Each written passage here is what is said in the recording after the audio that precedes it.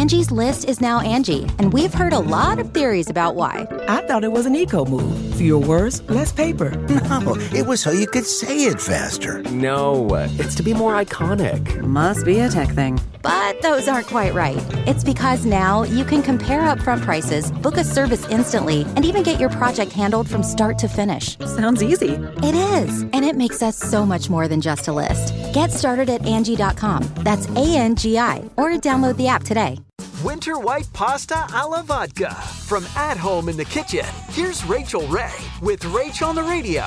We're starting with a little bit of chopped pancetta that's cooking out in olive oil with a dab of butter. Then chopped fennel, a small onion, which we also chopped, a little sprinkle of flour, a good half a cup of vodka. Okay, now we're gonna add the half and half for the cream, and then you gotta turn the stove as low as she goes. And we're going to drain the pasta and add it to the sauce. For this recipe and more food tips, go to RachelRayShow.com. Tune in tomorrow for more Rach on the Radio.